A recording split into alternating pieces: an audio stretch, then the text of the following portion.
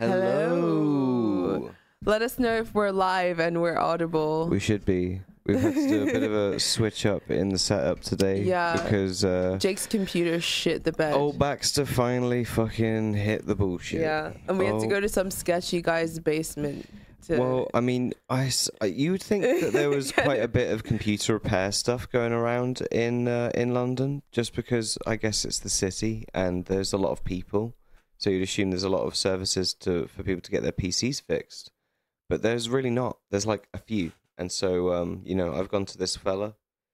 He seems like okay. Angie was pretty sketched out because it was in the basement in Pall Mall. Which is like one of the poshest parts of London as well. It was really weird. It was quite strange, but I'm hoping that it should be okay, and I'm trusting him with my with my computer. It should be fine. So we've got a temporary setup today, hence the no border, no frills. Sorry, guys. Just straight intro, straight into it. No lube, right in. No sexy vaporwave loop made by mysterious vaporwave artist Barry. Jake's second alias. Well, yeah, this week, so much is going on. There seems to be a slew of celebrity cancellings occurring.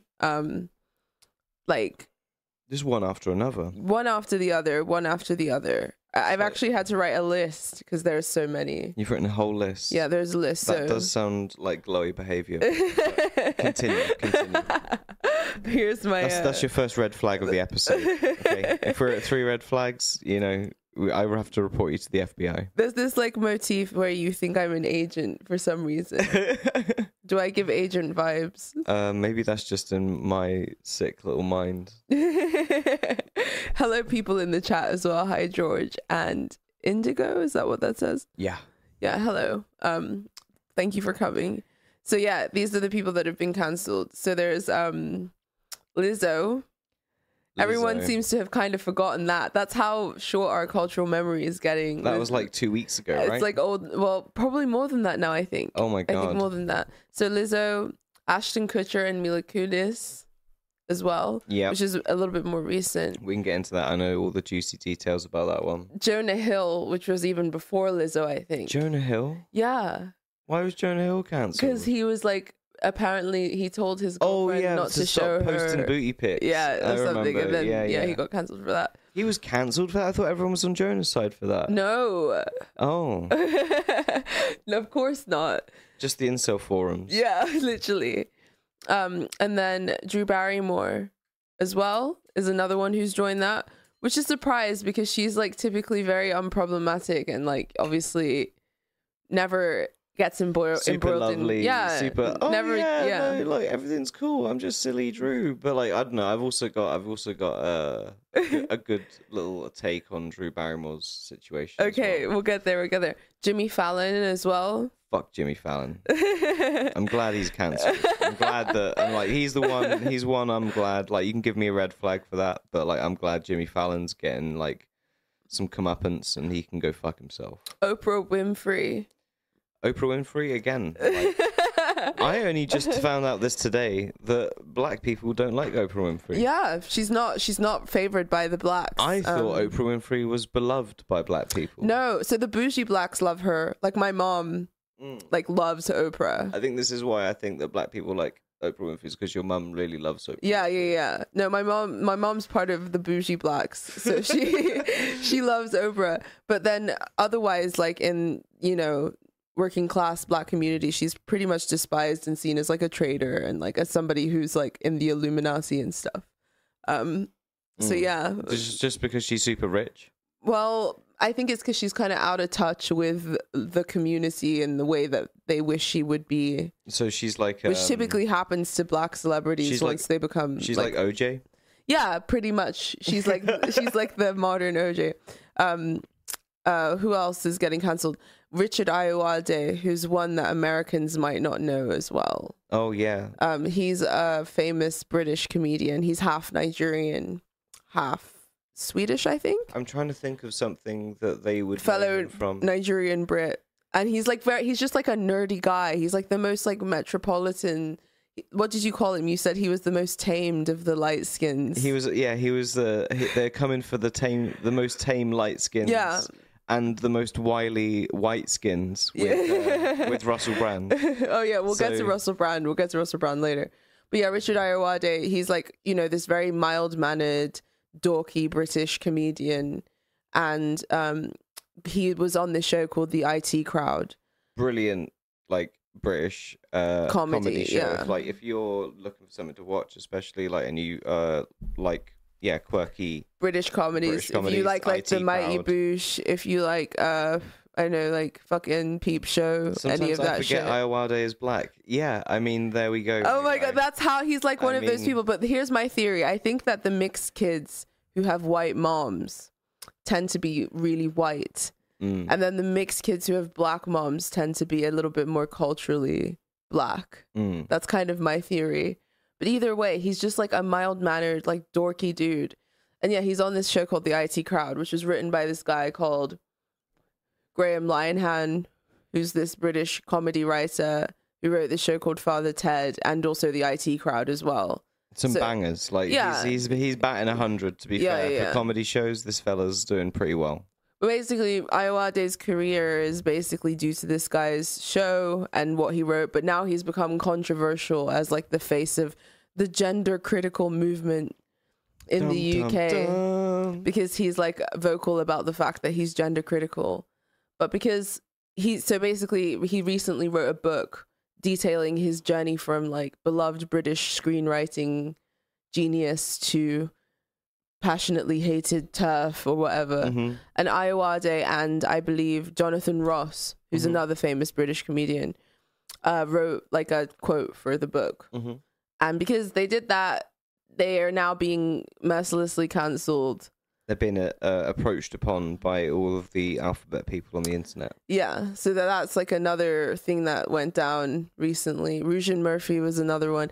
My whole thing is like, what are they trying to distract us from? Why is there like this whole onslaught of like celebrity cancellings going on right now? Well, I don't know. It's interesting, isn't it? There's clearly It's something strange. that they must be like kind of getting everyone kind of as you say, distracted from, and it's kind of hard to tell because it takes up all of the headlines, so you wouldn't really know. But I would suspect that, I don't know, maybe it's something to do with I don't know, like every now and then, like all these really worrying headlines come out about the war of Ukraine and stuff. Yeah. Like, oh, they've got biolabs.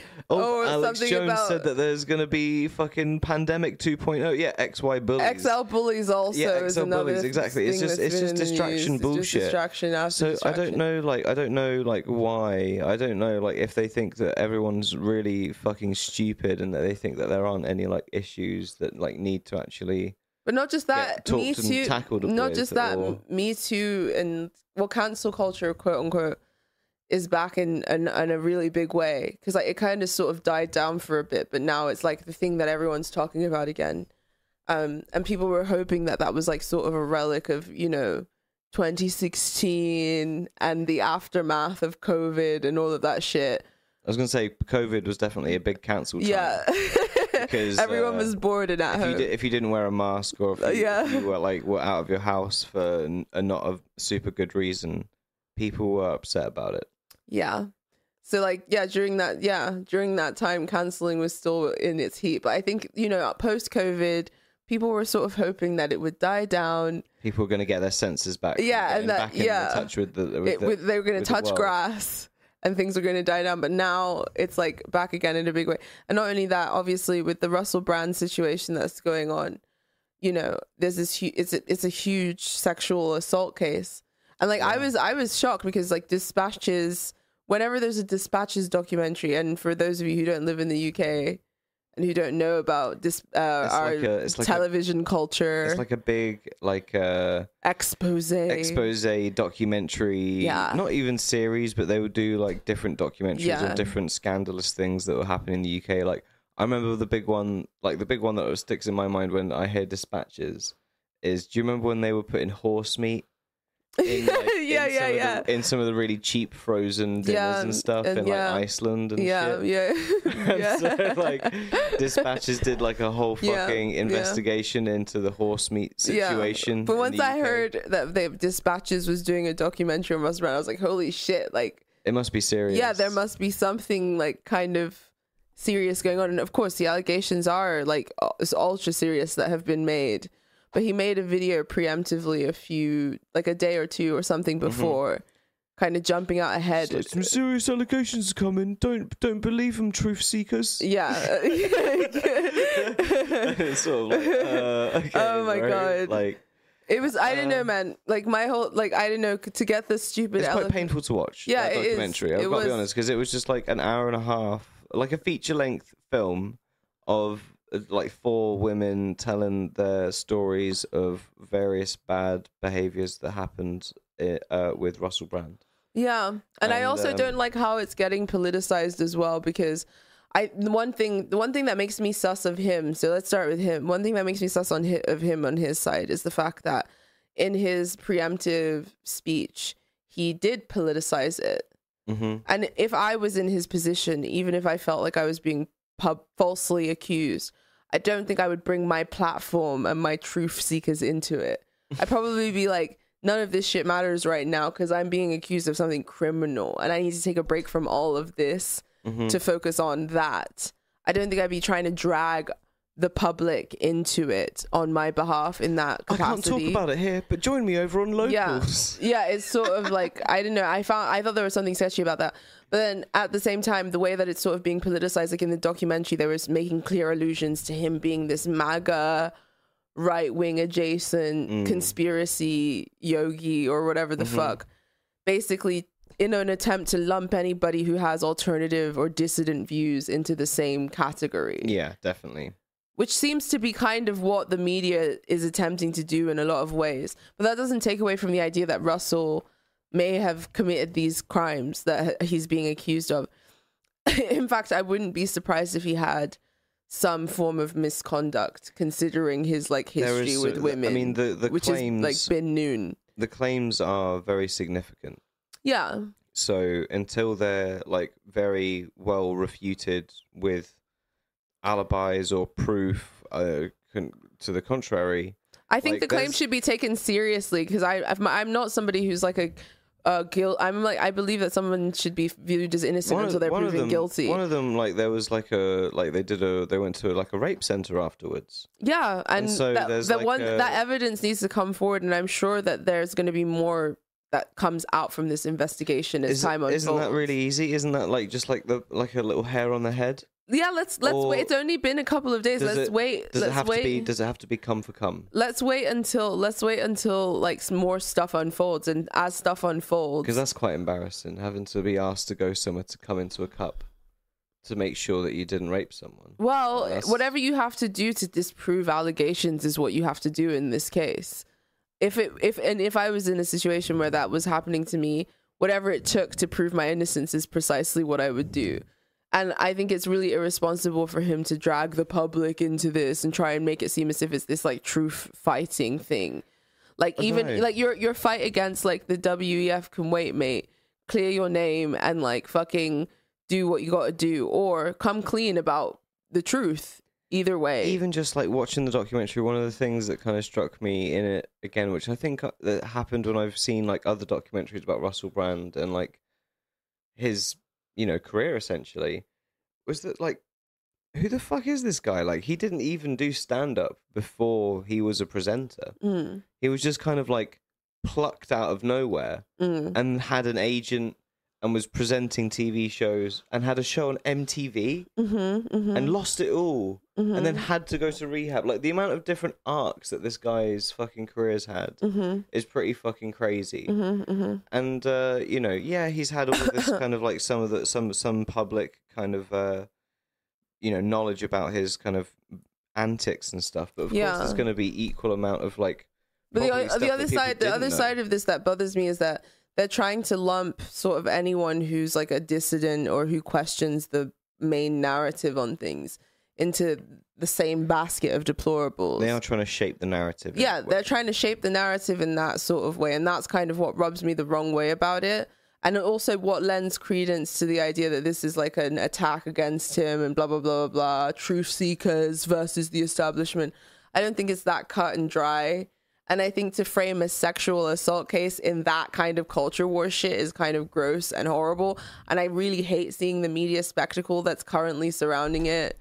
It just makes me feel gross. One thing I would say as well is that as much as like I'm not really a fan of Russell Brand since he stopped being a comedian. Yeah, basically. same here. To be honest, it's tedious as fuck. He just like shouts at people. He shouts at you, and I mean, and that's not to say that I don't appreciate like there's people who are sort of occupying a space where they are challenging like the mainstream narrative on certain things. But despite the fact they're challenging the mainstream narrative, they're not really challenging the mainstream incentive structure, which is like the manipulation of the attention economy, all of those different things that end up making you compromise morally anyway. What I used to appreciate was that he actually covered like British politics and British news. Mm-hmm. And that kind of, in a lot of ways, set him apart from a lot of other commentators. Mm-hmm. But now, I don't know, since some sort of,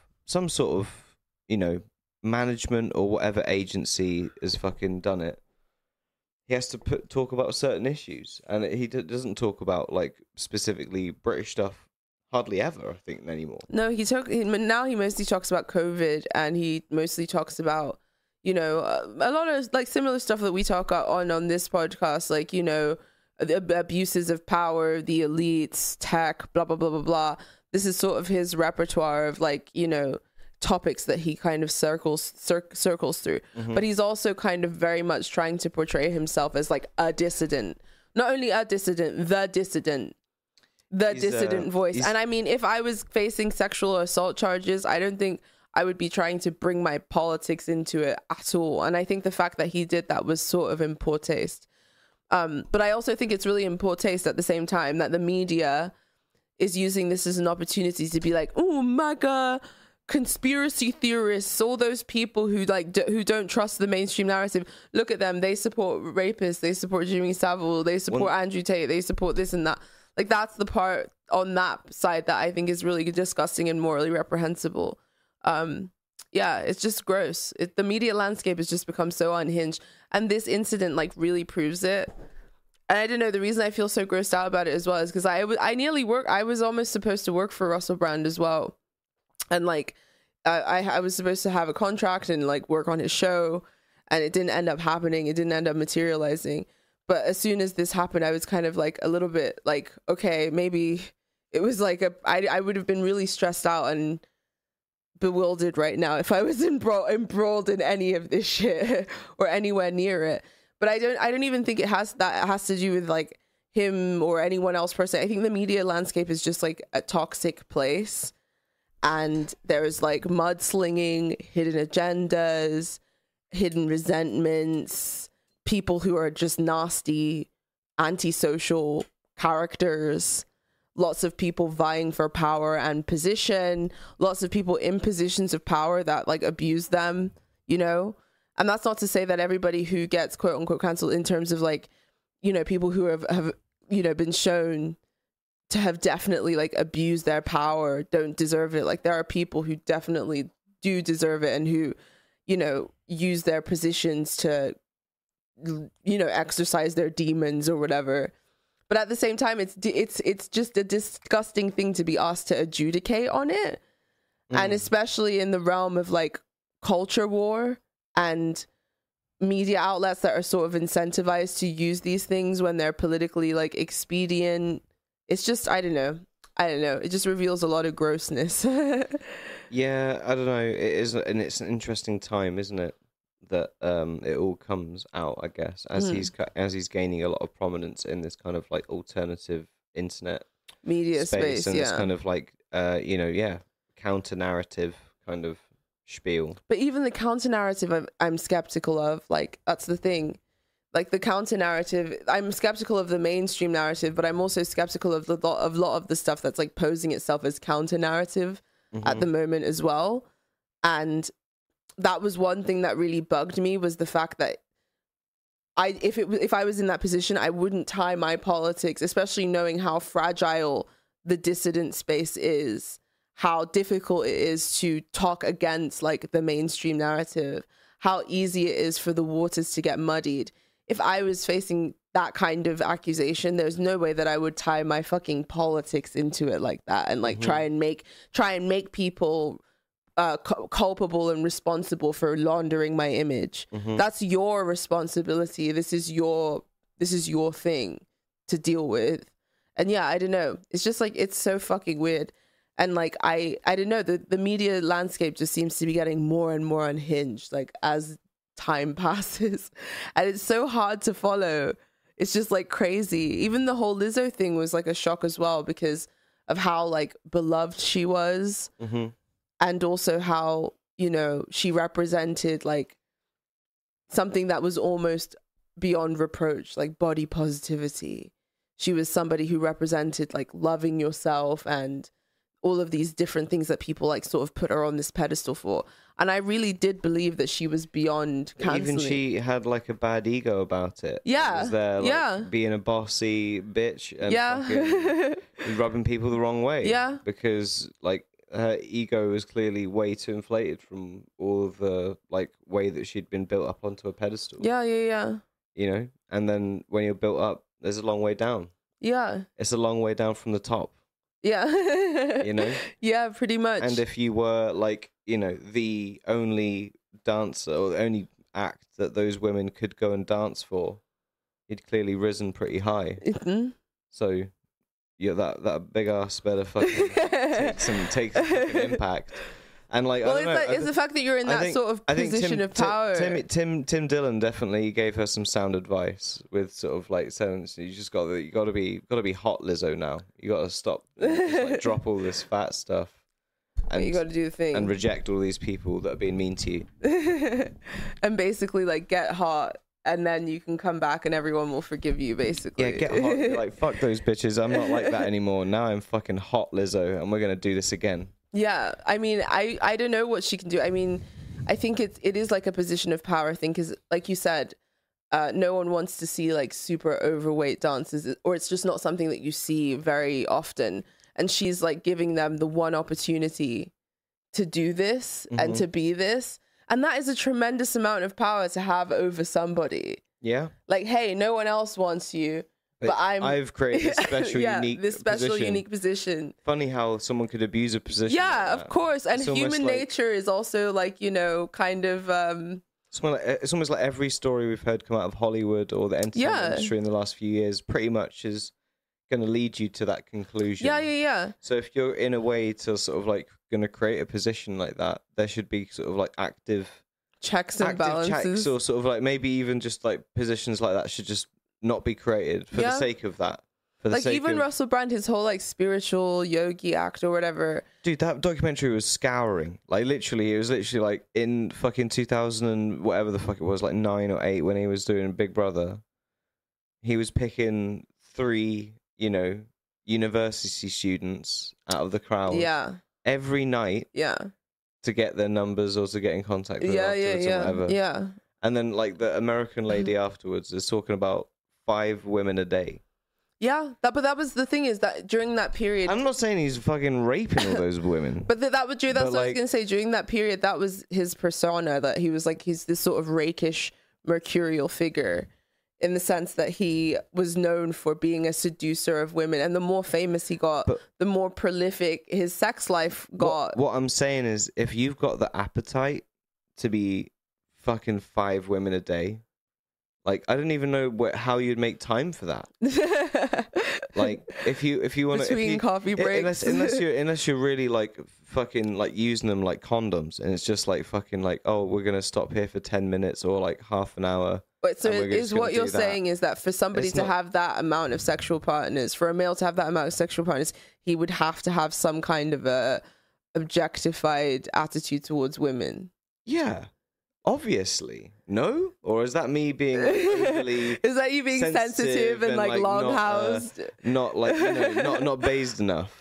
Well, I agree with you. I think I feel like if you're gonna... he says that level of promiscuity does like indicate like some kind of you're gonna fuck a stranger. Dysfunction. Like for me, that's gonna require if I'm really horny, at the minimum an hour to like have a drink or a smoke if they're fucking cool, and like break the ice. Like, not just straight fucking, yep, oh, you're here, so you know what you're here for. Great, take it all off. Yeah, let's fucking go. Boom, boom, boom. And then it's like, I've already seen everything. Like, no, like that's just like that's mechanical. Yeah, that shows an even deeper pathology and like sickness in a lot of ways. Does it not? Yeah. So like, I don't know. For me, like, generously, I'm giving like an hour per lady. To like break the ice and like try and sweet like that. And try and make it happen. Yeah. But then that's like 5 hours a day. Yeah. 5 That's hours what I mean. minimally Dedicating a lot of time, but he was like a prolific seducer. Like he. And how do you dispose of the woman afterwards? Clearly, he had his methods of. It's already just like, I've got a call with Hollywood, or like, you know, some other bullshit, and then you're just off the hook. I got a call with the producer. Like, and it's just I'm gonna be in Forgetting Sarah Marshall 3, honey. So I need you out by 4. I got P Diddy on the phone. Like, it's just as simple as that. Well, basically, after that, he sort of claimed to have calmed down and have sort of become a family man and started doing yoga and meditation and all this spiritual stuff. And he tried to sort of totally transform his image and, kind of as a man who had left behind Hollywood and pursued an intellectual life and a life of spiritual seeking and knowledge seeking and truth seeking and blah, blah, blah, blah, blah, blah, blah, blah. Yeah. And I mean, it could be an element of like somebody who had a lot of darkness in their past, because he was very open about his like drug addiction and his sex addiction. Like, I read his books and stuff when I was in my early 20s and blah blah blah blah blah, and like he was very open about his struggles with that sort of thing. And he could very well be somebody who had a very dark past and sort of tried to compensate for it by taking on this persona of political activism and spiritual enlightenment. That's like almost an archetype at this point. It's like a pattern. It's something that we see constantly. And I think it should tell us something about people. Yeah. And power and fame and how it kind of works. Jay George has got a good little comment here. He's just like anyone else, I love sex, but no one needs to bone that often. Go read a book or something, bro. Yeah. And that's exactly why I think he's so heavily into spirituality and like all of this stuff now, is to like try and like, take his mind off of that. I know maybe that's just like the way his mind works. And that's what he's very open about it in his books, like with his addiction and stuff, how he's like incredibly libidinal and addicted, and he has the addictive personality. And when he was younger, he would binge eat because he was quite a chubby kid. Mm-hmm. And he would binge eat, and he was like addicted to food. And then it became drugs once he started taking psychedelics and smoking weed, and then it sort of trailed into harder stuff. And then once he got clean from drugs, because it was going to damage his career. And that's one other thing, is the fact that he had so many chances, because when he was Big Brother's Big Mouth, he was like on heroin and like fucking up.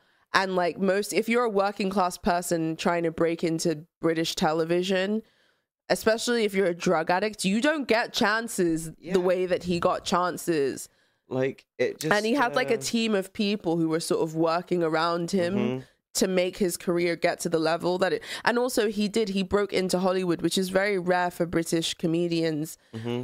Especially on his level, starting from like, being a host. Comedians, quote unquote, that were just funny people, funny personalities. Yeah. He wasn't like a stand-up guy or somebody who had a TV show like Ricky Gervais, no, this was somebody who was like a host, who then rose to become a stand-up and then rose to become something else. So his career trajectory is also quite puzzling in that sense as well. Even my favorite bits of his like TV career being like Brand X, the chat show that he did in America for a while and stuff, that was all actually written by this other fucking guy. And Russell was just like the actor, the Elvis Presley. Yeah. Which is nothing to take away from Elvis Presley or even Russell Brand and like the talents that they've got, but they are just like a good looking, charismatic person that confront something, but they don't actually they can't actually generate anything themselves. And I think that's also part of the guilt and part of the prolificism that he's had with YouTube and all this other stuff, because it's like, this is what I can generate, this is what I can do, because I feel like everybody's too afraid to take a chance on being creative. Yeah. And that's why even someone with all the doors open in entertainment and whatever else, instead of like, I don't know, put half the budget in of your own money for a TV show or something, yeah, you would like make an easy thing that you can manage on YouTube, yeah, and do it that way, yeah, where you can just kind of give your opinions on politics and stuff. Yeah. Because that's generative in like a certain sense, but it's also kind of like has its limits. Yeah. But it's also kind of fairly more free from ridicule than if you tried to do something creative. But that's another thing that puzzles me. No one wants to fail. That's the whole fucking point. Nobody wants to fucking fail. But that's the thing that puzzles me about him too, is because he did actually genuinely walk away from the entertainment industry when he could have stayed in it in a much higher capacity. Like, he was at the height of his fame during the sort of Forgetting Sarah Marshall, married to Katy Perry years, and he could have very well become a Hollywood playboy. He was accepted into the inner circles. He was very much in there, and he just kind of up and left, and nobody knows why. And then all of a sudden he's like prancing around being political, telling people to vote for Labour, then saying, actually, no, don't vote for Labour. Then he disappears for a while and closes his YouTube channel down. Then he comes back again after a long hiatus, after having studied and like fucking taken baths with Wim Hof or whatever the fuck. Like, you know, he gets inducted into that whole Jordan Peterson, Joe Rogan milieu of people, you know, and like, you know, it's crazy because now it's embroiled in this larger political struggle between quote unquote dissident independent media, if you can even really call it that, and the mainstream fucking conglomerate corporate backed media. And Russell's reputation is now sort of the thing that's being used to, you know, metastasize stigma to everyone who who goes against the mainstream narrative. Well, basically, it's not just him, I guess, is it? It's like also Andrew Tate. Yeah, Andrew Tate and like Elon Musk and all the sort of bad boys of the dissident. I don't know if Elon Musk has like rape charges against. Oh, they said that he like looked up a stewardess's skirt or something like that. Like, all of them have some. That's pretty tame as far as billionaire sins go. That's pretty tame. Like, there's no human trafficking operations. Yeah, that's pretty tame. So like, I'm willing to give him a pass for. Yeah, that's kind of like old school. Yeah, that's pretty old school. He's like trying to take after Warren Buffett or something. a little casual butt pinching. Yeah, exactly. We have another comment. After having studied and taken baths with Wim Hof, whatever, that about sums it up. Exactly. Well, exactly. Yeah, I mean, yeah, Russell, like, you know, he's an interesting figure, but like at the end of the day, like that's kind of most of my criticism of him. And then if it does turn out that he is like a full-on rapist, like that is. But what about what? Yeah, well, not. We have great. to wait. I believe in, like, you know, things being adjudicated appropriately before people jumping to conclusions. And I mean, there have been a few times in culture right now where Kevin Spacey. That's one thing no one wanted to talk about. And then also Justin Roiland as well. Justin Roiland They're got still acquitted. trying to come for him. I thought he was acquitted. No, or whatever. I saw an article that was either it was shared or it was either written. He like wrote like some super villain tweet where he was like, y'all try to come for me, bitches, or whatever, but it was all fake news and lies. Yeah, like but I don't know. There was like another article that came out recently of him saying that he was using the fact that he made Rick and Morty or whatever, the fact that he could do Rick and Morty voices to like groom children, essentially. Oh my gosh! So what is going on? There's a fresh wave coming for Justin Roiland. He definitely didn't sign the contract. Too many scandals. Like, I need air. I need air. He didn't sign the Illuminati contract. He refused it, and so this is the consequence. Going on. This is the consequence. It's too much. It's too much for my brain to handle right now. Wait, so what? That's crazy. Yeah. Okay. So wait, so Justin Roiland, who else? Okay, Kevin Spacey. It came out that Kevin Spacey, he was acquitted at the trial. In the British courts, he was acquitted of the But nobody molestings really. that he was doing at the Queen Vic, is it? The old Vic. The old Vic. Yeah, the old famous Vic. theater. The Queen Vic is the pub in EastEnders. Yes. Oh my god.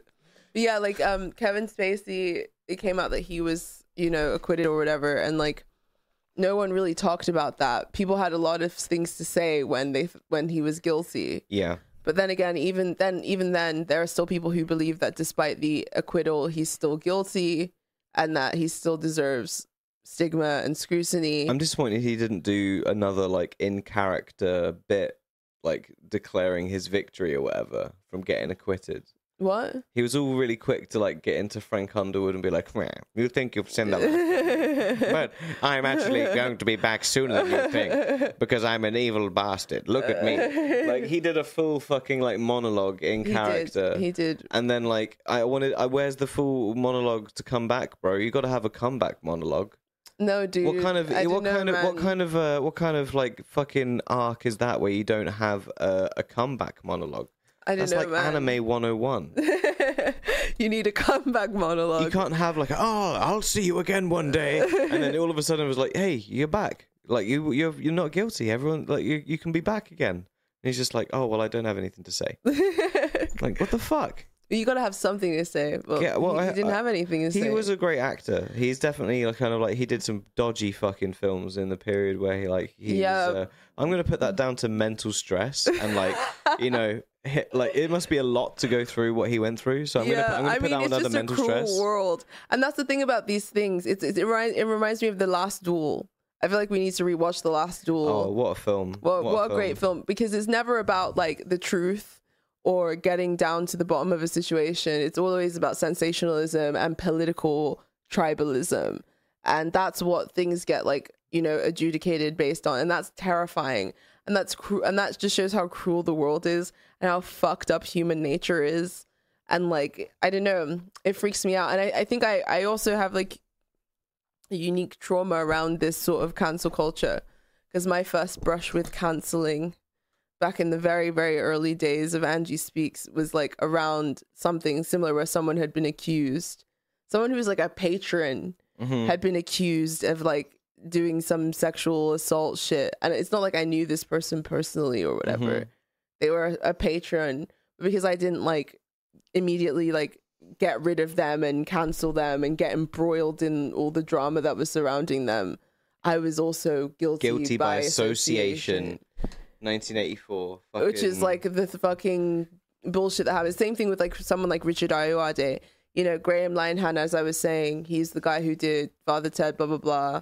Legendary comedy TV writer, basically. Like if someone like him asked you to like write a nice thing for him in your book, it would be an honor. Yeah, it like, would that's be. kind of the point of like. If and Richard wrote a quote for his book, and then people what came after him were calling him transphobic. It's not as if Richard has endorsed Graham Linehan's views or anything. He's just like endorsing the work of a man who he respects and who he owes his career to. It would be like if Chuck Lorre, like if the guy who wrote 2.5 Men and stuff, if he was writing a book, but he was also like against trans people or whatever, against the trans ideology or however or whatever you say it, anti-woke. Then like you wouldn't be allowed to like write a quote for his book or whatever because of that. Yeah, it's the whole guilt by association thing. Now, Richard Ayoade he's been a TERF all along.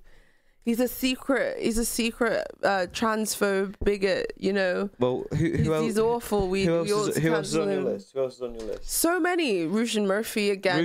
We talked about Ruzhan Murphy. Someone's talking about Ruzhan Murphy. Oh yeah, we did talk about Ruzhan Murphy in like the episode before. We talked about Ruzhan Murphy before. Everyone knows that we love Ruzhan Murphy. Just so many. We stand by Ruzhan Murphy. We stand Ruzhan Murphy no matter what. And it was Ninja Tune that's doing bad things and donating to a charity that she kind of like ethically disagrees with. I feel like that's real shitty on you, Ninja Tune, and that's big minus points in my heart, even though you're one of my favorite labels of all time. Yeah. Which is really gay. The thing that annoys me is that I hate that establishment versus anti-establishment gets tied up in all of this bullshit. Because, like, that is something I take seriously. Yeah. Like, I do think there are real problems. Well, morally, I think, like, that's to me what kind of, like, you know, philosophy and everything else should be about. Is kind of, like, about your morals and what you think is right and wrong. And if someone's gonna take a stance or say something in what they deemed was in the best interests of children, like, you know, they're not coming at it from a vindictive angle or anything, and then you want to directly undermine them and do something that is essentially against the moral effort or ethical effort of that person was advocating for. It's fucked up. That is morally really a shit thing to do. Yeah, like, it's there's no which way you look about it. That lacks honor. But that's the thing is those are the two poles of culture right now. You have those sort of weaselly, authoritarian, like, woke assholes. No, you will support it. Yeah. Because I will make you support it. Because I am the label, and I will put all of the money that your album makes into the very thing that you despise. Yeah. It's really like, fucked that's up. like a fucking Sauron level kind of, like, like move. On one side, you have the sort of woke authoritarian freaks, and then on the other side, you have people who are trying to take advantage of, like, people's dissident energy by being like, I'm the answer, support me, I have the truth, I'm helping you seek the truth, sort of thing. And it's, everything bad that happens to me is the Matrix coming after me type of thing. So there are these two, like, sort of poles of culture that are warring against each other right now, and it's just, like, really silly to watch. And, like, the Matrix is this fucking silly narrative bullshit that they're always trying to spin for some reason or another. Like, I feel like all the distraction is just around, like, all of the stuff that everyone's pissed off about. Yeah. Do you know what I mean? Yeah. Like, you were talking about something the other day, this is totally unrelated, but you were talking about something the other day that people were, like, starting to get really pissed off about, all the HS2 stuff in England. And how people are suspecting that it's like COVID, and the Tories have essentially, like, pocketed shitloads of money. Yeah. Because it's super You have to over explain budget. to people what HS2 So HS2 is like this massive train infrastructure project in the UK. We're having Nigerian problems in the UK right now, basically, even though with corruption. Even though we've got a train to Birmingham, we want to build another train to Birmingham that, like, saves 30 minutes, or not even that much. I think like 10 minutes. I think that's literally all it really saves in the long run. Is it's 10 minutes faster than the one that's already there. And it's cost so many, like, millions or billions already, and it's already over budget and over date and all of the stuff, like, over when it's expected to be built and finished. And lots of people are suspecting that people, like, in power throughout most of the building of this infrastructure project over the last 10 years, which has been the Tories, have essentially just, like, done the same thing that they did with COVID, which is kind of, like, I guess, a good thing in a way. It's made everyone kind of realize how people kind of end up kind of pocketing money or gaining favors or doing whatever. It's, like, not this direct, like, oh, you paid me and I got the budget for this thing and I literally put it in my pocket. It's like, no, it's not like that direct. It's like all through these weird things, like, oh, now I can hire this guy to do something which he isn't even qualified to do. He's just set up a company yesterday for our little scheme that we met at the pub and we chatted about. And now I've given him the contract to do this thing which he can't fucking deliver. Yeah. And then there'll be... What's your point, though? Why are you bringing HS2 up? Because, like, fucking... Like, it's just, like, people are... It's distraction. It's distraction from shit like that. It's distraction from, like, people realizing, like, what, like, you know, demanding the things that they actually want to see changed in reality around them, and not just superficial bullshit around celebrity fucking culture and culture war shit as well, which is another form of crack people are addicted to. Like J. George just said, I want some sort of dialectical alternative to the woke / anti-woke culture war so bad. You and me both, brother. You and me fucking both. How about we start making the who gives a shit gang and like fucking all just have a big old rave. Like I feel like that's what we need to do. Yeah, desperately. Just put like who gives a shit gang. Desperately. I don't know. I wish like we were in a time when things like this happened. People just cared about getting to the bottom of the truth. Yeah. Rather than like how it impacts their ideological team. Oh, I'm already baked in with this team, and if I've like want to go and look at the truth and it unveils something bad that my team is fucking associated with, then that means I've done a bad thing politically, and so I can't really go through with that, and I need to mangle this information and actually figure out a way I can blame the other team. Yeah. And like, it's just, it's completely disingenuous. So we just need to, I think it's getting to the stage where, like, I don't know, it feels like especially this year. The liberals are just as guilty of it. Like, don't get me wrong, they're doing the same thing by being like, he's a MAGA conspiracy theorist, blah, blah, blah, blah, blah. And all the people who like believe anything other than the official narrative, that's just like Russell Brand. They're kooky wackos. Yeah, and they're like rapey. they like support fucking literal Epstein fucking like, I feel like in this year fucking... more than ever, the kind of narrative or whatever, the narrative TM has been like getting to this sort of like crescendo feeling. Yeah, it's too much. What I mean? It's too much for me. I'm literally like, where like there's this where like there's the, it's also, it feels like it's leading up to some sort of like really kind of big conclusive event. Well, like the major psyop, the prime psyop. Yeah, and I don't know if that like could be a million things at the moment. That could be the fucking war in Russia. That could be fucking the next election, and aliens, like just God knows what it could be fucking aliens. It could be whatever the fuck. Like it feels like like the grand psyop. The pressure cooker is like cooking more than it ever has done. Yeah, it's like 1 minute to midnight, as they said. Like, do you know what I mean? Yeah, and so it's just. It really but even then also I think disillusionment is also compounding itself as well, because I think that especially when it comes to all these celebrity cancellations, most of the people are people again who have people who really looked up to, and like part of the thing that's like replaced religion in secular times is celebrity worship. And the amount of like weight people place on celebrities, how people model their personalities after celebrities. It's such a new phenomenon, though. Yeah, it's a new phenomenon. It's such a new phenomenon. Yeah. This is unfounded. But like, now this is not something that has ever happened in human history. But it inspires the same nihilism as when like an idol falls or like a god dies in the same way.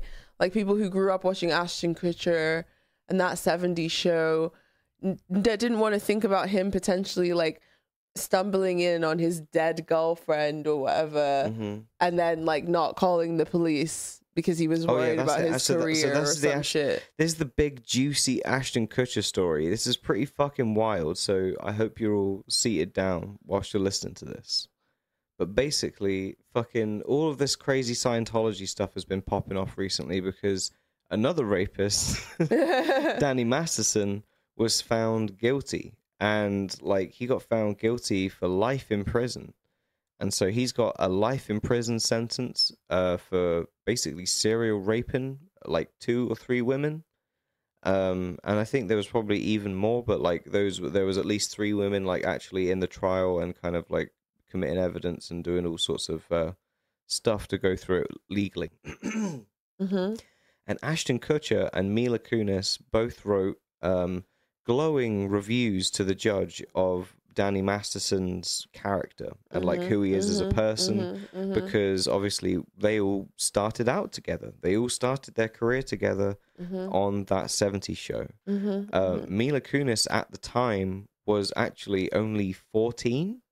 I thought she was actually older than that. The story I seem to remember was that she was not quite 18. That she was 17. Was she 17? I thought she was like at least 18 or 19. The fact that she was younger than that really freaks me out. You were supposed to be 18 to be on the show and to be cast, but she lied about her age, and I thought she'd only lied a little bit, like she was 17. But in the information that's come out recently, she was a lot younger than that. She was 14 when she was on that show. And Ashton started dating her. He was like 19, I think, at the time. Wow. And then like they stopped dating or whatever, and like for a bit, because they're obviously back together now, they stopped dating for a bit.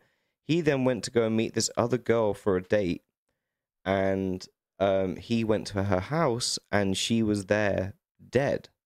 And instead of calling the cops, Ashton rang Danny Masterson and his at the time girlfriend, who was one of these women who was in the trial. And so when Ashton wrote this review of Danny's character, and all of these allegations were going about him that he had raped and done all this stuff, and that this woman in particular was basically saying, you know what Danny had done, and you know that he had done this. Like, I know that you what he's got on you and why you're holding back, and that this is essentially why. And this was like a piece of blackmail that Danny Masterson / Scientology had on Ashton Kutcher and Mila Kunis for a really long time, was this whole shady fucking story about him stumbling across his dead fucking girlfriend at the start of his career. Yeah. That they helped bury. Yeah.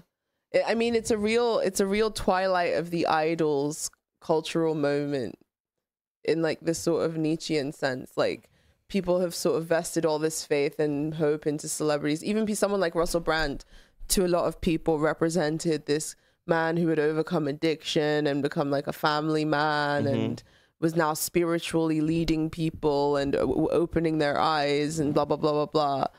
Like, Twilight of the Idols it's about nihilism, and it's about like, the nihilism that comes once the idols have like, fallen. And I feel like people are experiencing this like grand disillusionment now. As much as it's like a distraction, I also think it's also it's also like demoralizing people in this really like interesting way. But hang on, we have some comments. Do you want to? Marina says, sorry, burps. A friend said to me during lockdown once, it feels like, said to me during lockdown once, it feels, sorry. I can't do everything, woman. I can't do everything. Sorry, go on. Okay, a friend said to me during lockdown once, it feels like the world's running faster and faster into the dark, but I don't know where we're going or why, and it feels like nobody really knows. And I've been thinking about it more and more over the past couple of years, and I think it's very true. Yeah, definitely. Like, I wholeheartedly agree with that sentiment, and I'm not sure. You know what the head trip is as well? Is that this is where I get all kind of Robert Anton Wilson about it. Is that, like, I don't know if I feel like that because that is a kind of natural conclusion to feel, or a natural response to feel that way from the information presented, the lack of hope for the future, the kind of options politically presented, all of the current situation, etc. Or if actually you naturally feel that way because you're supposed to, and that a lot of the situation is fairly engineered, and you're supposed to be feeling that way, so that you're easily tethered and untethered from kind of anything, and you're easily led astray into whatever. Like, I've seen an awful lot of army recruitment advertisement go up in the UK, in London, like go up considerably more than I've ever seen it, probably. That I've lived in London in the 7 years that I've been here. In the last like 2 months, I've seen like more adverts on buses and on YouTube adverts and whatever the fuck than ever before. And I don't know if that's like I'm not the fucking age demographic, dude. I'm like fucking nearly 30. Like, my physical peak, as they say, if you were looking at me on a FIFA transfer list, I'm not gonna be up there. I'm not gonna be up there on like a top pick, So I don't think it's targeted advertising. I think that, like, that people are kind of being led to feel this way for a particular reason, and that's kind of what makes me push against it more than anything. It's to kind of, because if you're led to feel that way, there's kind of probably something else that you are not feeling that is actually kind of the truth of the situation, or whatever. Or there's like something that a few different people I've heard use this phrase to describe a couple of different things. It's like a limited hangout. So, and that essentially means that we only know a portion of the pie. And that's kind of like why we feel exactly like this. But if you knew the pie, then you wouldn't feel like that. And so that is kind of, that all comes again around the nature of secrecy, the fabric of reality, all of these kinds of things that is wrapped up in all of the kind of a lot of the UFO stuff and other things. But that's I hate to always bring stuff back to that. But yeah. It all comes I'm back not to trying UFOs. to. I'm not trying it to. It always comes back to the UFOs. I'm not trying to. It's but just that's like reality's unraveling in front of our very eyes. No, but that's kind of my point. Is that like even that the suspicion that people have around that. Yeah. Around why that's coming around now. Yeah. Like, is that a distraction? Yeah. From what is the real thing and what is the real thing? Yeah. And so there's always this kind of paranoia about whatever information is getting told at the moment. Yeah. And so I don't know how, and I think everybody's in this state now of like whatever information they might receive, which doesn't maybe go in whatever fucking direction they might like it to go in. Yeah, they just is very reject quickly it. to just go, oh well, that's just sort of like something that's probably being engineered by something to make me feel and like that's a certain the thing. kind of way. Do you think that Russell is cynically manipulating that by being like, oh guys, this is a conspiracy against me, because he knows that we're now in this era At this of time moment in and blah blah blah blah blah. At this moment in time, without like, fucking video evidence or something really crude, only Russell and those women fucking know. Yeah, that's the thing. And that's kind of the whole fucking point is that about we're in this Me Too. Yeah. And it's even the same situation with the UFO shit. Is literally like what some people have said versus what some other people have said. And you're like, okay, well, we need more than that to go on, mate. To actually make like our feel minds like about this. None of this matters. You could have a rational kind of position on and this then in like your you said, mind. the stuff that does matter is like HS2, this like massive government embezzlement fucking corruption alleged government embezzlement, whatever the fuck. Yeah, because there's not even been a big fucking investigation. There's been several stories about like how bad HS2 is ripping through like ancient woodlands and like all of these kinds of different things. But it's not gone into actually the financials of HS2 but in terms and of tracked the things a that lot of that and materially like seen affect people, how it's cost that much. In terms of the things insane. that actually materially affect people, like that stuff is obviously glossed over and overlooked in favor of sensationalism and tribalism. And that seems to be more and more of the media environment right now. And the media in general is toxic. And that's why it attracts toxic characters, in my opinion. Crack for that. It's not crack for that. It's knack for that. No, when I said bury the story, I meant bury the story, not the dead girl that Ashton Kutcher found. In the house. It's just such a wild fucking thing to say out loud. But yeah, I think the reason why the media attracts pernicious characters, like even me, I've been orbiting it for a while, writing for certain publications. But like I said, I was going to work on Russell Brand's show. That was going to be a prospect last year that didn't come to fruition. And I can say that in my time having sort of traversed these circles, it does attract pernicious characters. And the reason it attracts pernicious characters is because it fucking works towards pernicious ends. Division, sensationalism, attention seeking, all of those things. Well, it's even it's even just to talk a little bit about a royal cancelling that's getting a little bit more attention recently. Prince Andrew's back in the fucking news again. Well, for valid reason as well. Yeah. Was that someone was essentially going to write I think this would have probably been the first biography about Prince Andrew done about him since all of the Jeffrey Epstein stuff and his settled court case with Virginia Giuffre and everything else, right? Yeah. And so he put in an information request on royal correspondence or something or other around an official position he had for the government around international trade relationships or, some other kind of fucking a no-show job, like as the mob would say, like a fucking no-show job, like your name is on the thing. Maybe you go on a trip to New York and you have a nice dinner, but you're not doing anything. You're on the books, and you're making the fucking money. That's a tax-paid job, by the way. Wow. So that was enough of a scandal as it is, but how much work he even did. But then not only that, this guy's kind of looking into it because I think he was in New York around the time when he was actually in New York for something to do with this organization when he met Jeffrey Epstein after he came out of prison the first time in 2011. 11, yeah. And that's when he then resigned from this position and everything else. So then this journalist went to go and write this biography, long story short, sorry, rambling, and requested information. And they said that information is blocked for another 63 years or something like this. So it's only going to be available. And Andrew is already 62 or 60. I think it was, I can't remember if they said it's going to be blocked for 65 years and he's 63 years old, or if they said it's going to be blocked for 63 and he's 65 years old. Yeah. One of those ones. Fucking Google it. And this is something notorious again in the British establishment, is them covering up.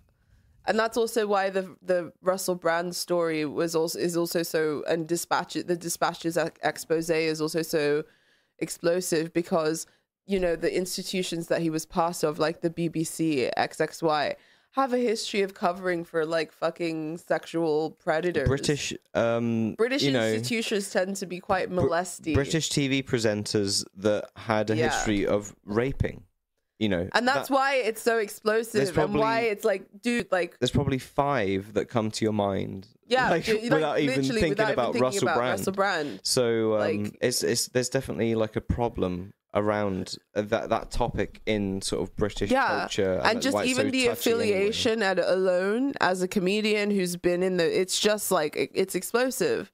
They did manage to edit a lot of his like little stand-up bits around the stories very well to make him seem very seedy. But then again, you never know. I don't know. It's just I don't know. It's like I said, we'll never know. And the fact that it's done in this sensationalist, like, fucking fashion, and they were acting like rappers who were going to drop a track. Like, this Saturday, Dispatches. And he's, like, there doing his diss track preemptively before.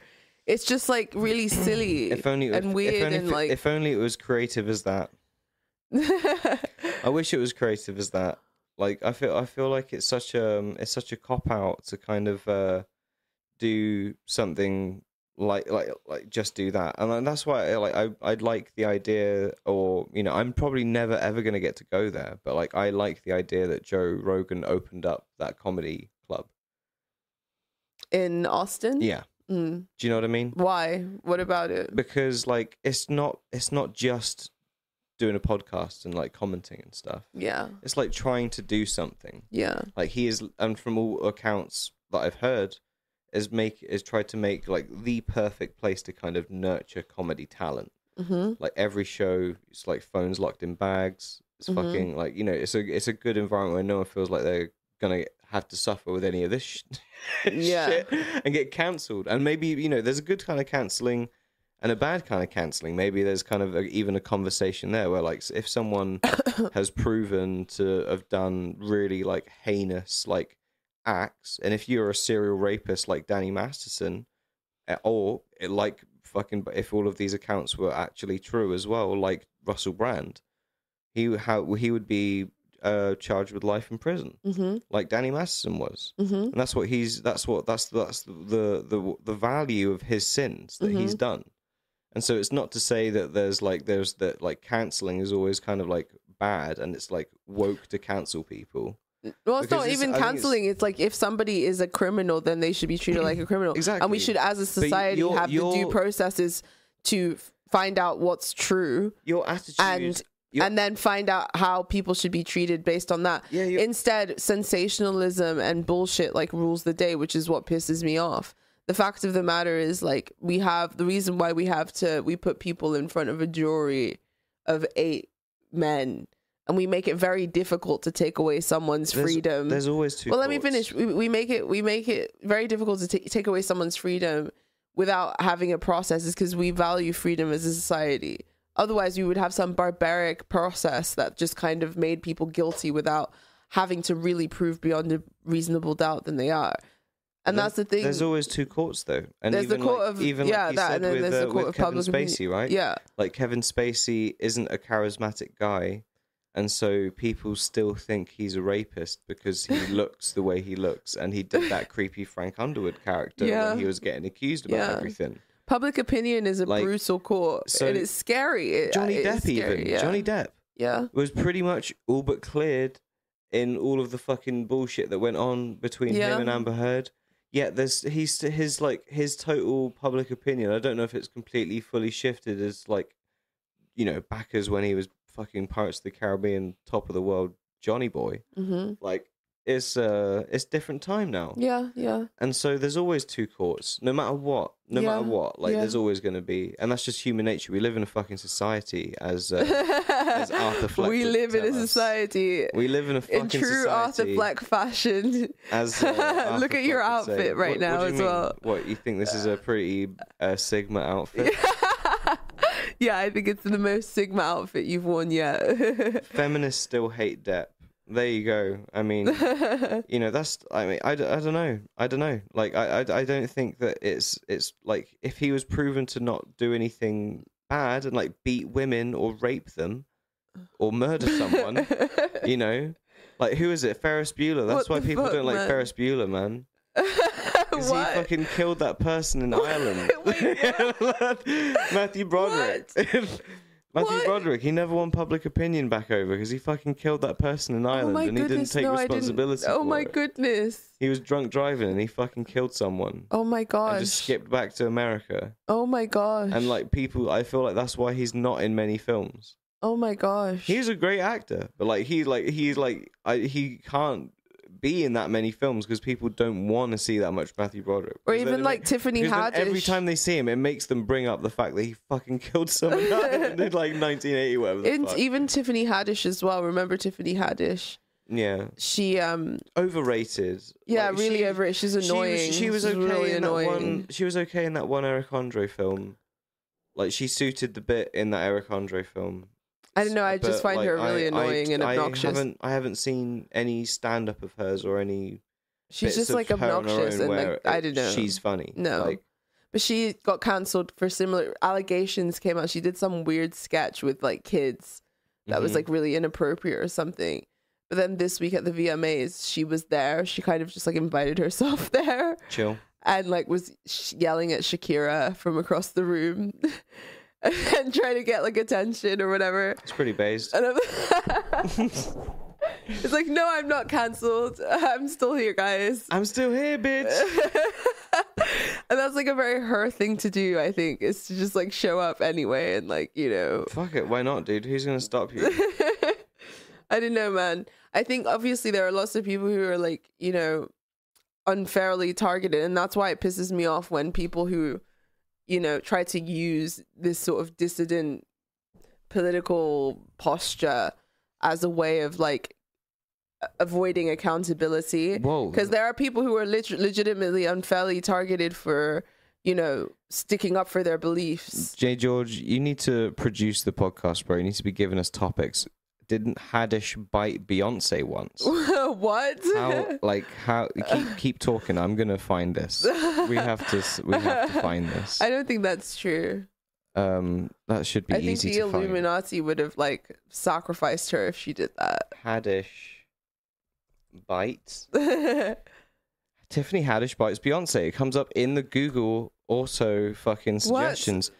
Who the hell bit Beyonce in the face? Demanded Kristen Corey at Vice. In June, we finally learned the answer in a new interview with Hollywood Reporter. Haddish heavily implied that Beyonce biter was none other than Sanaa Lathan. Well, it's not Tiffany Haddish then. Yeah. Oh, so that was like a bit that she did, like who bit Beyonce? What? I don't know. It's all gotten lost in the weeds now. Yeah, it's all gotten lost in the weeds. It's all become... But how isn't that just so representative of how everything has become? It's just like a Russian doll of like mental illness. Just like layers and layers of mental illness. That's just like the culture now. Well, and I'm not sure how to deal with it. I mean, it's just like, that's what frustrates me, I guess, a little bit about, and not frustrates me in a way because a lot of the evidence that I guess that they, well, it wasn't really evidence. It was just like these women tell their stories, and that's the thing, isn't it? Well, there was some evidence that was produced with the Russell Brand thing. There were text messages. There was some like text messages with one of them that implied that, you know, something terrible happened. There was like she says no means no in one of them, and he's just like, oh, I'm so sorry. Yeah, I mean, that's a weird response. Yeah. Well. Yeah. Just like, yeah, it is. What do you mean sorry? Like, Why would you even be trying to talk to that woman again after you did that? Like, especially after the description of what she said. Like, it's just literally, or maybe that's all just like part of the psyop. Who the fuck knows? That is like literally the fun of now, isn't it? And I guess like that's kind of what post-COVID me has been a little bit about. What? It's just sort of like, you know, no one knows anything. Yeah. The reality is like, who knows? So just like focus on at the moment. Yeah.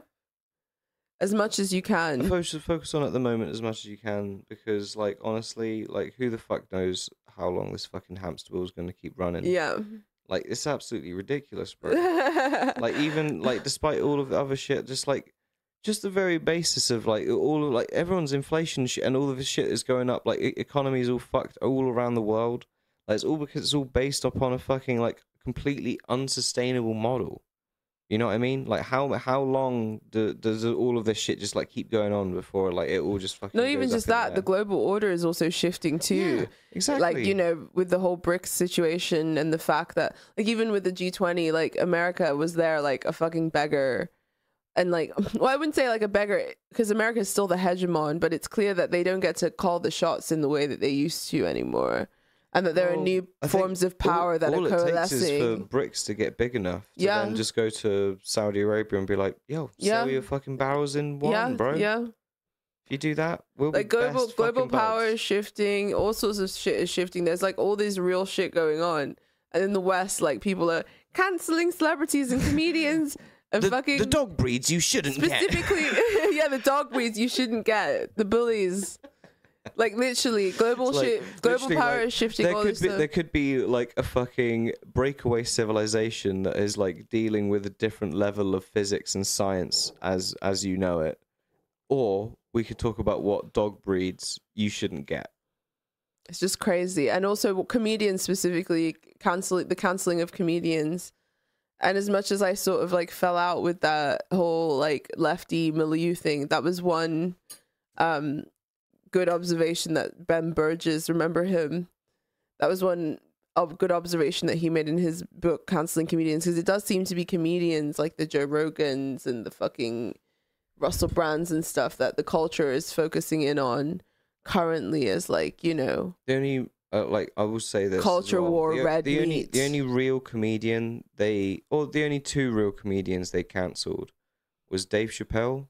And that fucked him up creatively. Yeah, and it did fuck him up creatively. Fucked up all the other fucking specials he had contracted with Netflix. That's why the first one was good, and then he all got tripped up over who he's offending and who he's not offending with what fucking jokes he's saying, and his whole shit became TED Talks. Yeah. And Shane Gillis got his like debut gig as an SNL cast member, and then they went back through a bunch of podcasts he did, and he used Chinky as a, you know, derogative or whatever the fuck term in a podcast from fucking years ago. And so they straight up cancelled him before he even had his first appearance on SNL. He then went on to become like a very successful alternative kind of comedian on the internet. Shane and Gillis, or Gillis and Keeves, the sketch show. That's him. So, you know, yeah, but it fucks them up creatively, and it didn't fuck him up creatively. He went off and he's fucking done great ever since. Yeah. That was like the thing he almost needed to like actually fully fucking propel and be successful in many ways. Very true. So for some people it doesn't fuck them up, and that's one observation that I made last week. But Joe Rogan, if I remember not really a comedian. It's more of like an interviewer, more of a personality. If I remember correctly, the observation that I made last week was that the only positive thing about cancel culture is that it's a good testing ground for the soul. Like facing opposition and like resisting conformity inevitably strengthens your character, and like it also reveals our shadow in a way, our collective shadow as well. And I think that that's like the one positive aspect of cancel culture is there are some people who come through it better on the other side and stronger, like Shane Gillis, like you said. They don't let it hold them back, and in fact it puts them in touch with what really makes them special, what differentiates them from other people. Because normally when you have something that really differentiates you, it will sort of like cause ripples in the collective unconscious. So I'm waiting for Kevin Spacey to come back with Usual Suspects 2 and just like smash it. Sometimes you will face opposition and it will ruffle people the wrong way.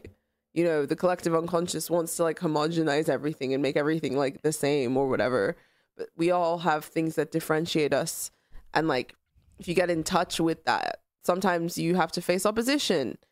And these things strengthen your character and make you into a better person.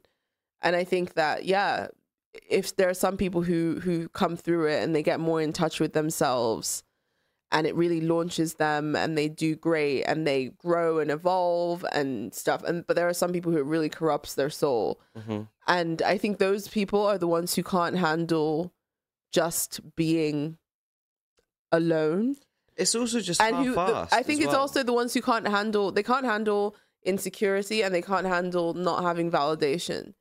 So like I think that they sell their souls or they make stupid deals with corporations and blah blah blah, these entities, because the idea of having to stand by themselves and to stand for what they believe in without anyone supporting them terrifies them so much. But I think this is kind of what separates some of the old class of like celebrities from the new class of celebrities. So like, you know, people like Russell Brand will commentate all fucking day about what the corruption is or what fucking bullshit is. He won't actually like put his hat in the ring or do anything like to contribute in a meaningful way like that, right? Well, he's done like lots of community projects and fucking he's done community projects but, dude, and things like that. Arnold Schwarzenegger, fucking like governor of California. You saying Russell Brand should have run for Labor? Ronald Reagan, dude. Labor government. He was fucking president of America, dude. You know what I mean? You're saying like, Russell Brand should have run these for are guys office. that weren't just like talking the talk and like had a little show. These were guys that like felt something about the fucking country they lived in and then actually fucking went to go and try and do something about it. Oh my gosh. And I feel like there should be more respect for like actually committing to do something. Living fucking what does Walden say? I'm trying to remember. Living decisively or whatever the fuck it is. Actually fucking committing to do something rather than just like being on the side. There was like a clip that went viral recently of like two internet fucking celebrities going at it with Oliver Tree, if you know who that is. No. It's like another meme musician type guy.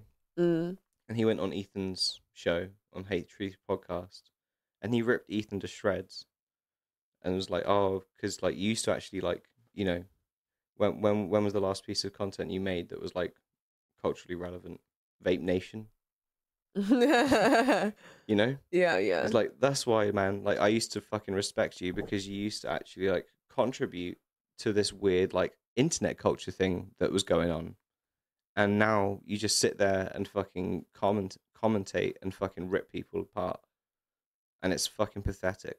At least I'm still trying to actually do something. And as much as I don't find Oliver Tree funny and I think his music is fucking garbage, like I totally respect that philosophy, and at least he is literally sticking by his guns. Yeah. You know? Yeah, and that's the thing. Russell kind of gave up on comedy to pursue.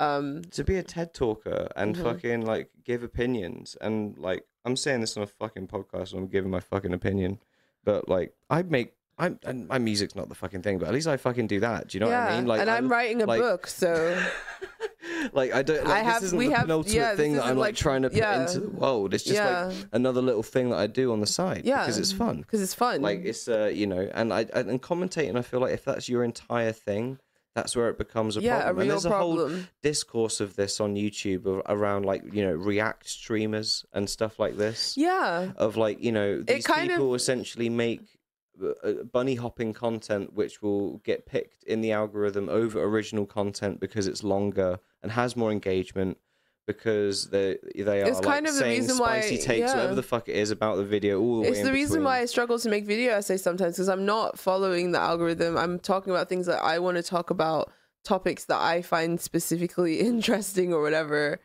and like that's just not like, it's just not incentivized at all. It's not really like a business model, quote unquote. And like, it you can't make it your whole thing. You have to have something else that you're putting into the world, some other thing that you're creating outside of just commentating on the monster of the week. Yeah. And like, you know, you make music, whatever. I have a book that I'm writing, like having some kind of thing that and it makes me sad because these are people who historically did do that. Like they were comedians, they were people who contributed to the culture, like you said, in interesting ways. Exactly. And now all they do is like ramble and ramble and ramble and ramble and ramble and try to sell. Like I remember we watched a clip of Russell Brand that I commentated on a couple of weeks ago, and he was like selling gold or some shit. Yeah. Like how did it get there? What the fuck? What the fuck was going on there? I saw Naomi Campbell like selling a fucking like internet fucking fashion brand, and I saw Russell Brand selling gold. How the mighty have fallen, man. Like, what's going on? It's pretty crazy. Smitumi, I still don't know where I can hear Jake's music. You can hear it on Bandcamp and SoundCloud. I have not really done the whole streaming malarkey with all of my kind of ambient IDM stuff, and that's kind of what I've been doing mostly for the last like 6 years or so. But you can find me on Bandcamp and SoundCloud. You go to ELM Collective Records or Dr. Doctor. If you search that in either of those platforms, you'll find all my stuff. And I have some new stuff that I'm cooking up at the moment that when it is done, it will all be done like properly and above board and like on Spotify and like on all the things. And, you know, even have some like fucking sexy Dolby Atmos mixes and stuff for it maybe. But until then, like, you have to just find me being fucking DIY on the internet, like a little pirate, and being on Bandcamp. What other comments do we have? I can't see from here.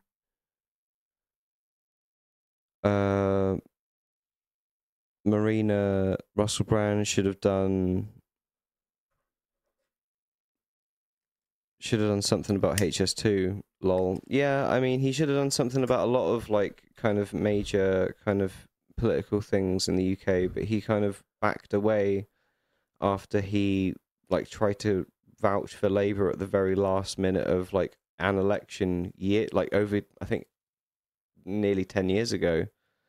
And then ever since never really fucking did anything else. Like he did some local things, as Angie said, about like certain housing projects in London that were going to be taken. He also had his True's Cafe where he was like employing ex-drug addicts. Because I remember he had his book that came out where he discussed his battle with drug addiction. Mm-hmm. And then he had his YouTube channel where he did the Trues. And then he made the Trues Cafe in Hackney or somewhere. Like it was either Hackney or somewhere Old Street, somewhere in East London.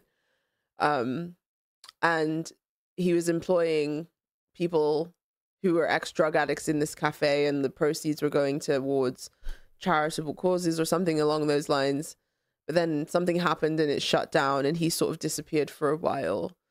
But it's this weird archetype. Something happened. It's this weird archetype in the British press happened, eh? Them taking a working class man because Russell's from Essex, in the same way that like someone like Jimmy Savile was from maybe a parochial. Maybe he fucked a cake or even worse in the cafe. Shush you. His randy little habits couldn't be contained even within his little True News cafe. Shush you. He's fighting the good fight with his penis. Oh my gosh, be quiet. Well, basically, yeah, it's sort of the thing, which is why it's like a very big thing that Russell's sort of being paralleled by the British press to a figure like Jimmy Savile, considering again he worked for the BBC. The BBC notoriously covers for criminals of the sexual variety. He also is a working class guy from Essex. Jimmy Savile was also a working class guy from somewhere in the north. I don't know where, but that was like, he was sort of a working class guy that was sort of plucked out of obscurity from radio fame into the British establishment and the media establishment. Same thing with Russell. He had this sort of journey upward that was similar. And yeah, Russell feels a little bit more plucked and planted than Ricky Gervais, if I'm honest. Ricky Gervais seemed like he worked his way up as a writer, a television writer in the like sort of traditional way. He's actually funny. Yeah. And he like was actually, Russell's funny too, but like he's just sort of, he's like an outrageous charismatic persona. And he was a presenter who then became a comedian in that sort of way, which is what it's different. Sort of even watching a lot of his, because a lot of the clips that they took were from his early. This is the last bit, and then we'll sign off. We'll sign off because it's getting late. Like even the bits that they took from that documentary. Sorry to keep going on about this Russell Brand thing, but like it kind of made me start thinking about his early sets and stuff. And they were sort of commenting on his character and about like how narcissistic he is. And then you're sort of like looking at those clips of those early sets, like, oh yeah, I like to do this, I like to do that. And you're like, oh yeah, like that's the whole bit. Like the whole bit is him talking about himself. It's not like there is an insight or there is an observation or anything. It is just like, I live this bombastic, crazy life because I'm already a celebrity. So I can already talk about all of this crazy shenanigans and sex and stuff that I get up to because of the position I'm in, versus actually having to be funny and write anything or do it. Do you know what I mean? It's sort of like, yeah, I don't know. It's made me question my appreciation for him as a comedian in general, if I'm completely honest. Because I don't know another comedian that I've liked where I could look back and then really pick apart their sets like that and go, oh wow, that's actually just not funny. Like, I'm trying to think of a stand-up comedian that I really like. That I like, even David Cross, who I feel like has fallen off in recent years. His early stand-up, I'm not gonna fucking say that's not funny. Yeah, like in the George Bush era and shit. Like, holy fuck, David Cross was one of the best stand-ups going. Like, so fucking funny. But he's fallen off recently, and I'm not going to stand in anything he fucking does at the moment. Yeah. But I couldn't pick apart his early stuff. Yeah. But there's like, he's one of those people where actually, if I go back, I'm like, oh, actually, I don't. Yeah, that was kind of garbage and not great. Not great. Not great. Not great. But anyway, guys, we gotta go. But it was wonderful chatting with you this evening. We'll be back next week with more excavations into the dark heart of our strange culture. Stay hopeful, fight the nihilism, and we will catch you next week. Goodbye. Bye.